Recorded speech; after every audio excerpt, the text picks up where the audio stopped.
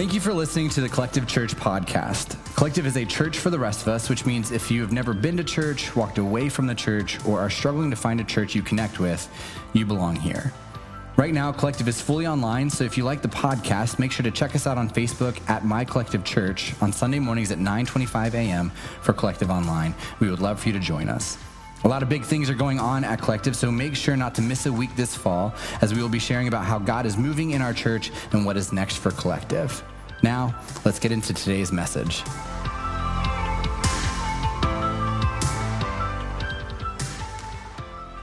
It's the week before Halloween, and we are just a few days away from our candy crawl. On October 31st from 4 to 7 p.m., we would love for you to stop by Collective Church's space and enjoy a safe and fun night of trick-or-treating and fun Halloween things. Also, make sure you're inviting your neighbors and your friends and your coworkers, because a lot of communities will not be doing anything on October 31st, and this event is a great way for kids to dress up, have fun, and enjoy an evening of joy in the middle of this really tough season. All the while, you will have the peace of mind knowing that each group handing out candy has prepackaged them in order to eliminate touch points. It's going to be great. We hope to see you there. Make sure to check out the Facebook event for more details. Today, we're finishing up our sermon series called I Believe in Monsters. And we've spent the last 3 weeks talking about relational vampires in our life. Now, vampires suck your blood, but relational vampires suck the life out of you. And this series has been a lot of fun with ridiculous bumper videos that our team has created each week. But my real hope is that this series has been just as challenging for you as it has been for me. Because I've realized while writing sermons and listening to Maggie a few weeks ago, I need to be better at loving the difficult people in my life. And as we close out this series today, I want to talk about a particular type of person that we love and God loves, but they can be really difficult to deal with. I want to talk about how we love and treat people who are hypocrites. Now, hypocrites are everywhere. Hypocrisy is everywhere. You can't turn on the TV without seeing it and hearing about it in political ads, news stories, whatever. But I want to specifically talk about the number one complaint that non-Christians have about Christians, that they, Christians, are a bunch of hypocrites. So today we're talking about how do we love hypocritical Christians. Now, if you aren't a follower of Jesus and you're watching right now, my hope is that today is a breath of fresh air for you, because you will see that Jesus also gets frustrated by Christians who are hypocrites. And you have more in common with Jesus than you probably realize. Let's talk about the word hypocrite. This was a word that was around well before Jesus' time, but Jesus is actually the first known person to use it in the way that we use it today. Previously, the word hypocrite meant stage actors or one who wears a mask. You see, in Greek plays, they didn't have enough actors for all the different roles. So what they would do is they'd constantly jump on and off stage, grabbing different masks to represent the multitude of characters that they were portraying. Those people were called hypocritos. So when Jesus meets people who say one thing and act another way, he says, do you know who you remind me of? Hypocritos, actors, people who wear a mask, people who claim one thing but are not living the life that they claim to be portraying. And Jesus had no tolerance for hypocrisy. Check out what he says in Matthew 23. He says, outwardly you look like righteous people, but inwardly your hearts are filled with hypocrisy and lawlessness. So how do you show love to the hypocrites in your life? It might be a family member whose house has Bible verses everywhere and who quotes scripture on social media all the time, but spends more time gossiping than actually reading their Bible. It could be your boss who proclaims Christ with his or her lips, but then treats his employees horribly and leads his business or her business without integrity. Maybe it's a friend who grew up going to church every single Sunday and they're Sunday best, but during the week, they're cheating on their spouse. What is your role in a situation like that? Do we even have a role? How do we respond? What do we do? How do we love those who proclaim one thing, but are living something very different? So let's start by building a foundation And to do that, I want to talk through a couple questions.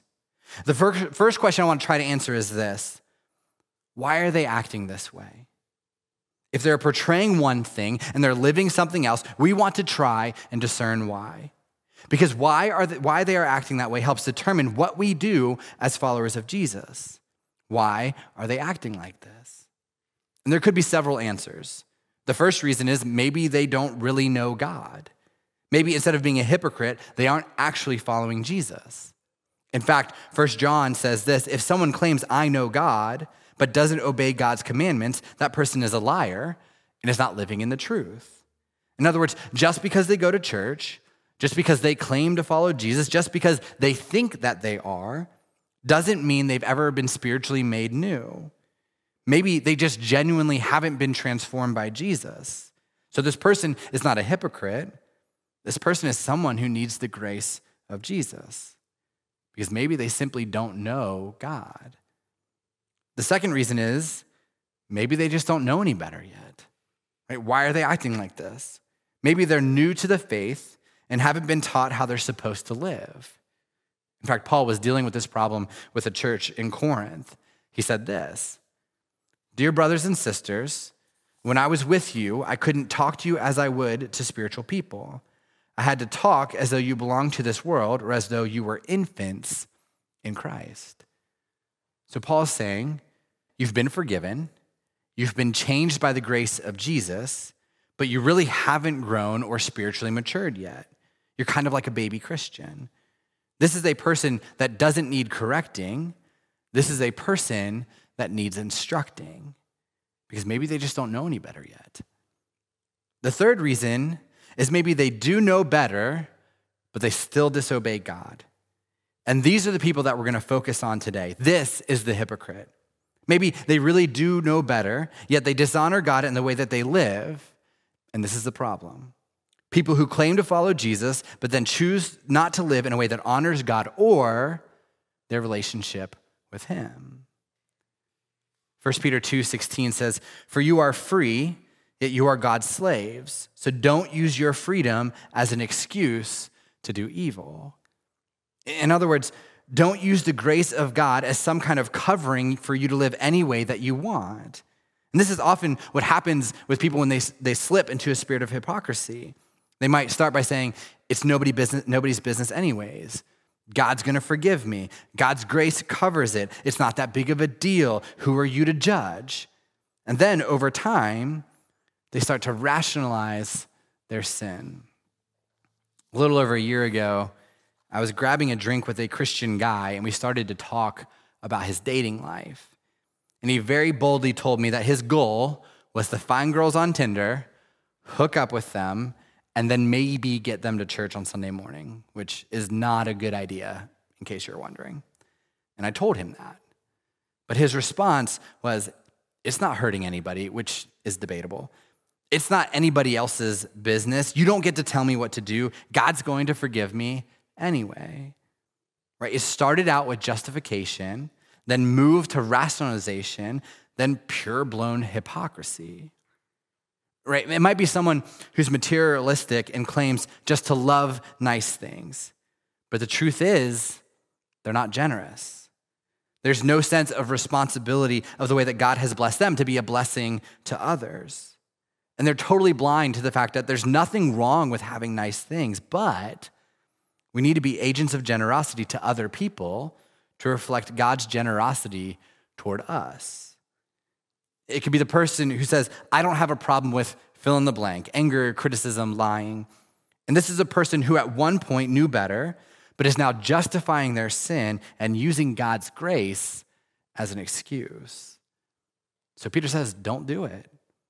Don't use your freedom as an excuse to do what is wrong. So what do we do with people in this third category? Those who have genuinely been changed by Jesus yet continue to willfully disobey God. Is it none of our business? Is it judge not lest ye be judged? Should we be non-confrontational and just pray like crazy? Should we be all up in their business telling them what they should and should not be doing? Should we passively, aggressively post things about them on social media, all the while not actually having the courage to say anything to their face, but hoping they read our subtweet under the article we posted that is clearly about them? Okay, it's definitely not that one. Seriously, you all, please stop doing that.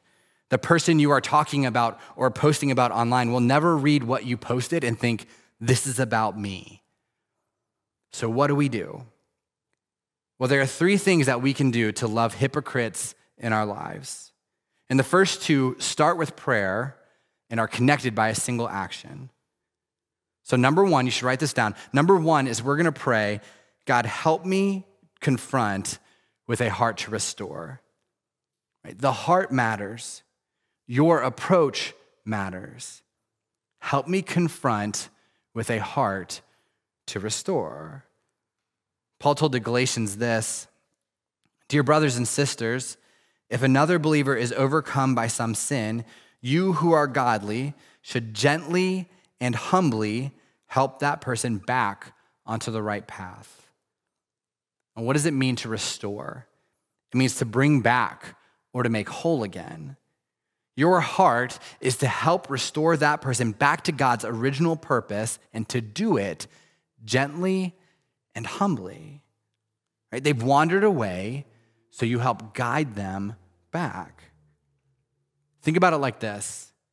You are not the judge, you are the guide. You are not the judge declaring what is right and what is wrong. You are the guide gently helping people lead them back to a better way to live, to freedom, to grace, to truth. In other words, your goal is not to be right. Your goal is to help them be right with God, right? I am not the judge, I am the guide. And my job is to help those people come back to living the life that they are proclaiming. So we restore gently. Think about Jesus. How did he love people? With grace and truth. There's a story in the Bible about a woman who's caught in adultery, and the people who caught her want her to be stoned to death. Now, imagine if Jesus was all grace. You don't need to worry about it. Just don't get caught next time. You do you, right? That's not going to work. Now, imagine if Jesus is all truth. You broke the rules. They're right for you to be punished. You need to publicly repent of your sin or else. But that's not what he said. In grace, Jesus said, I don't condemn you. And in truth, he said, now go on your way and sin no more. Grace and truth. That's the heart to restore. God, help me to confront with a heart to restore. The second thing you want to write down if you're taking notes is to pray, God, help me to confront carefully. Help me to confront carefully. Let's look back at Galatians 6. Dear brothers and sisters, if another believer is overcome by some sin, you who are godly should gently and humbly help that person back onto the right path. And be careful not to fall into the same temptation yourself. It isn't just about guiding them back onto the right path in a gentle and humble way. It's also about you being careful, because the moment that we put ourselves in the posture of the one who is correcting, we are more vulnerable to pride. And what do we know about pride? Pride comes before the fall. And perhaps that is one of the reasons why Paul wrote this. If you think you are standing strong, be careful not to fall. So when we do confront, do it carefully, because the moment we think that we're better than someone else, the moment we confront out of a prideful place, the moment we confront from a posture of being high and mighty, that is when we become more vulnerable to doing the same thing that we are calling someone else out on. So how do we do this? How do we confront carefully and with a heart to restore? Well, we start with prayer, and we already talked about that. But here's the action part of takeaway 1 and 2. Let me give you a really quick lesson on this. You can read about it in Matthew 18 if you're interested, but I'm going to do a little bit of a short summary. This is about confrontation, and this is essentially what Jesus says.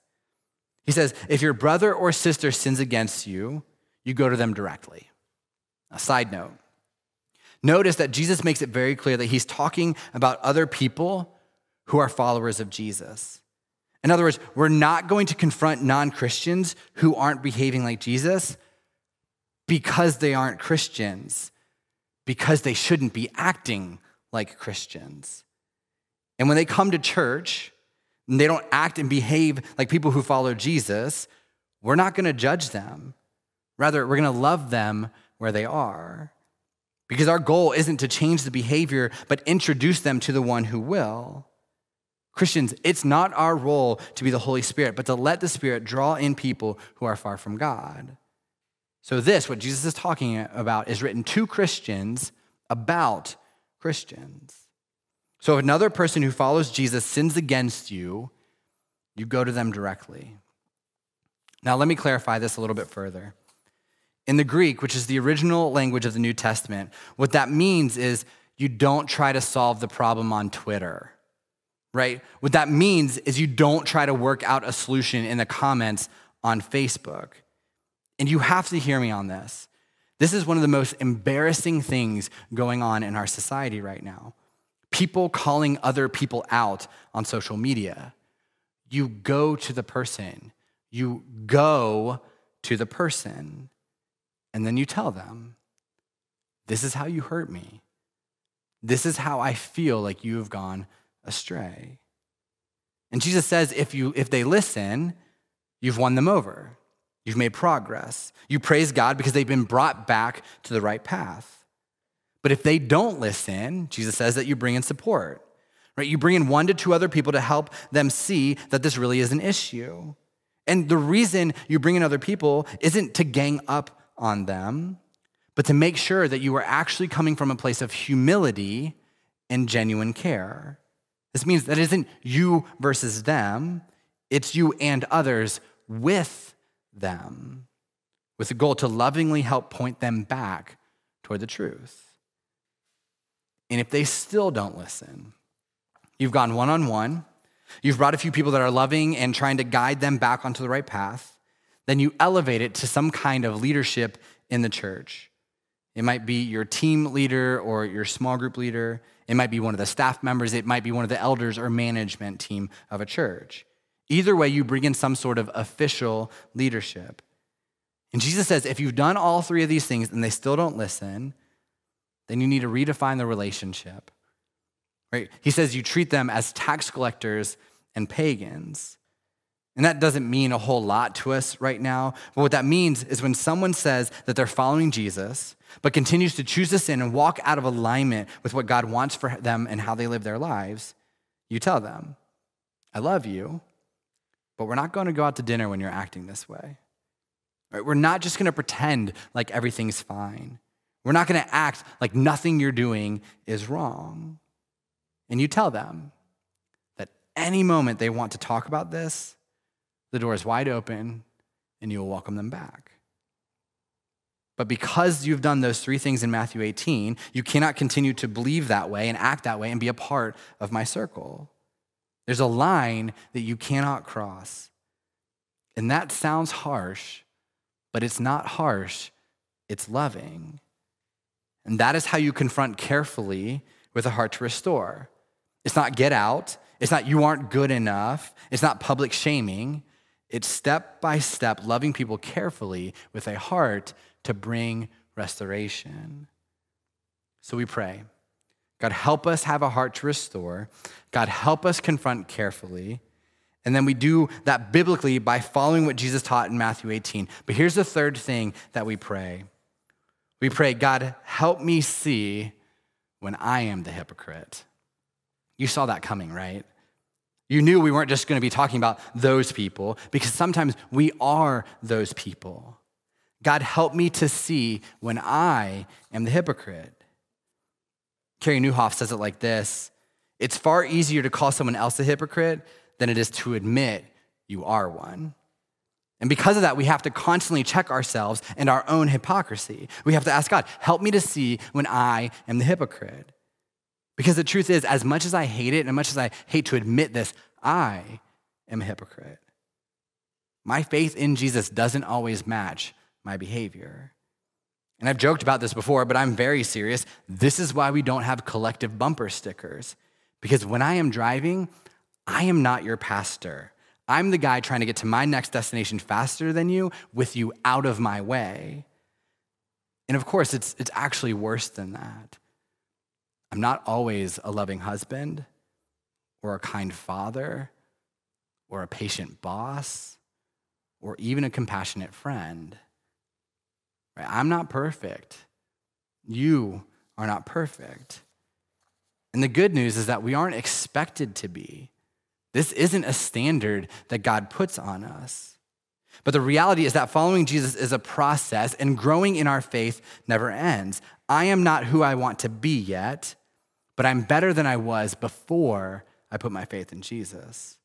Right? I am still a work in progress as Jesus continues to work in my life.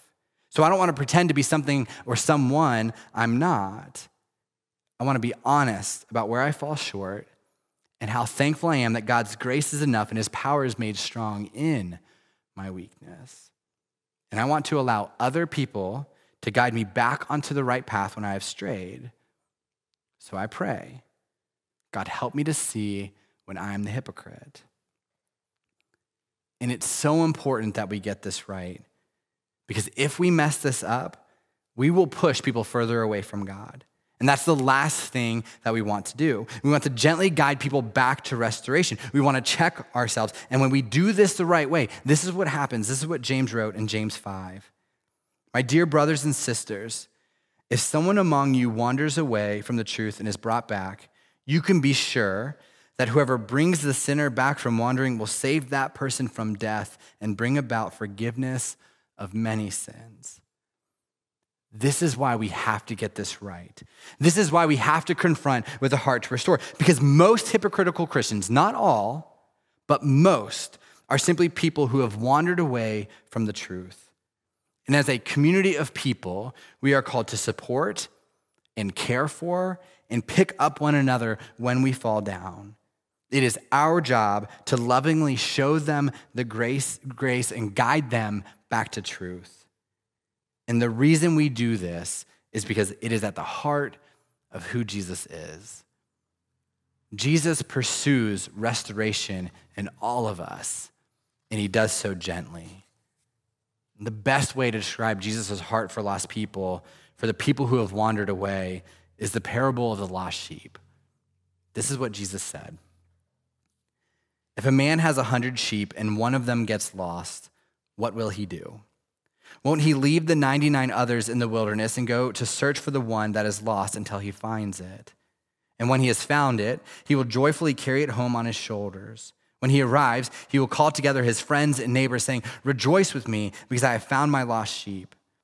In the same way, there is more joy in heaven over one lost sinner who repents and returns to God than over 99 others who are righteous and haven't strayed away. Jesus is the shepherd, and his desire is that we are found.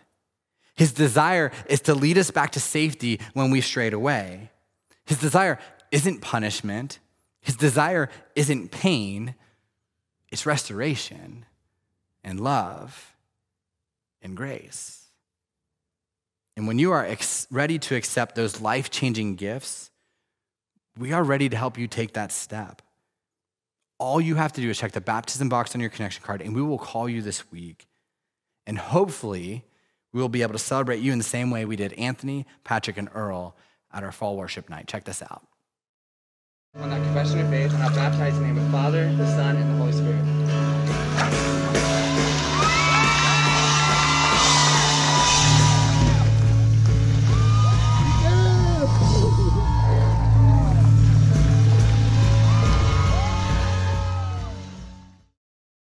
Some of you have wandered away. Maybe you followed Jesus for a long time, but if you were really being honest with yourself, you would say that you're living in a state of hypocrisy where your faith in Jesus doesn't match the way you are living. Jesus isn't mad at you. Jesus isn't longing for a big "I told you so" moment. Jesus is simply waiting for you to turn back to him and accept the grace and truth he always offers. So what are you waiting for? Now, some of you have wandered away, but have never realized you were lost until now. Or maybe you knew you were lost, but you didn't really know what to do. Here's what we want you to know. A good shepherd will leave the 99 to go after the one, and you are the one. And Jesus is seeking you out as if you are the only one. And he loves you so much that he will leave the 99 to find you. And the good news is you don't have to earn that love or that favor or that grace, because it isn't about your goodness, it's about God's. So if you feel lost, if you feel stuck, if you feel hopeless, Jesus wants you to know that real life and real hope and real grace is available through him. He will forgive your sins. He will make you brand new. Let's pray. God, ultimately, we pray that you help us see if we're being hypocrites. God, because we want to live a life that honors you. God, we want to live a life that brings people to you, not pushes them away. God, we want to live a life that brings hope and peace and joy and grace and forgiveness into this world. But God, sometimes we wander away. God, sometimes our faith in you doesn't match our actions. God, so we pray that today isn't necessarily about them, but it's about us. It's about those who follow Jesus saying, I need to check myself and see how I'm living. God, if we've wandered away, help us wander back to the right path. Give us people, put a community in our life that want to walk with us gently and humbly. God, I pray for every person listening who isn't a follower of Jesus, that maybe one of the reasons why they're hesitant is because of hypocritical Christians. God, my prayer is that they know that God loves hypocrites just as much as he loves everybody else, but he also wants those people to move back to him. And for everybody who doesn't follow Jesus, who's listening, God, I pray today is the day they realize that maybe they've wandered away. Maybe they're so far away, God, that they don't even see you or feel you or even believe that you exist anymore. And today can be a day where they take steps back toward you, back toward grace, back toward life, back toward things that are so much better than what this world has to offer. God, thank you that you push us to be better. God, thank you that you want our actions to show our faith. God, help us be better at that as individuals, as a church, as people who follow you, God. But God, ultimately, we're just so thankful that you offer us grace and truth, and that's what we get to pursue. God, we love you and pray these things in your name. Amen.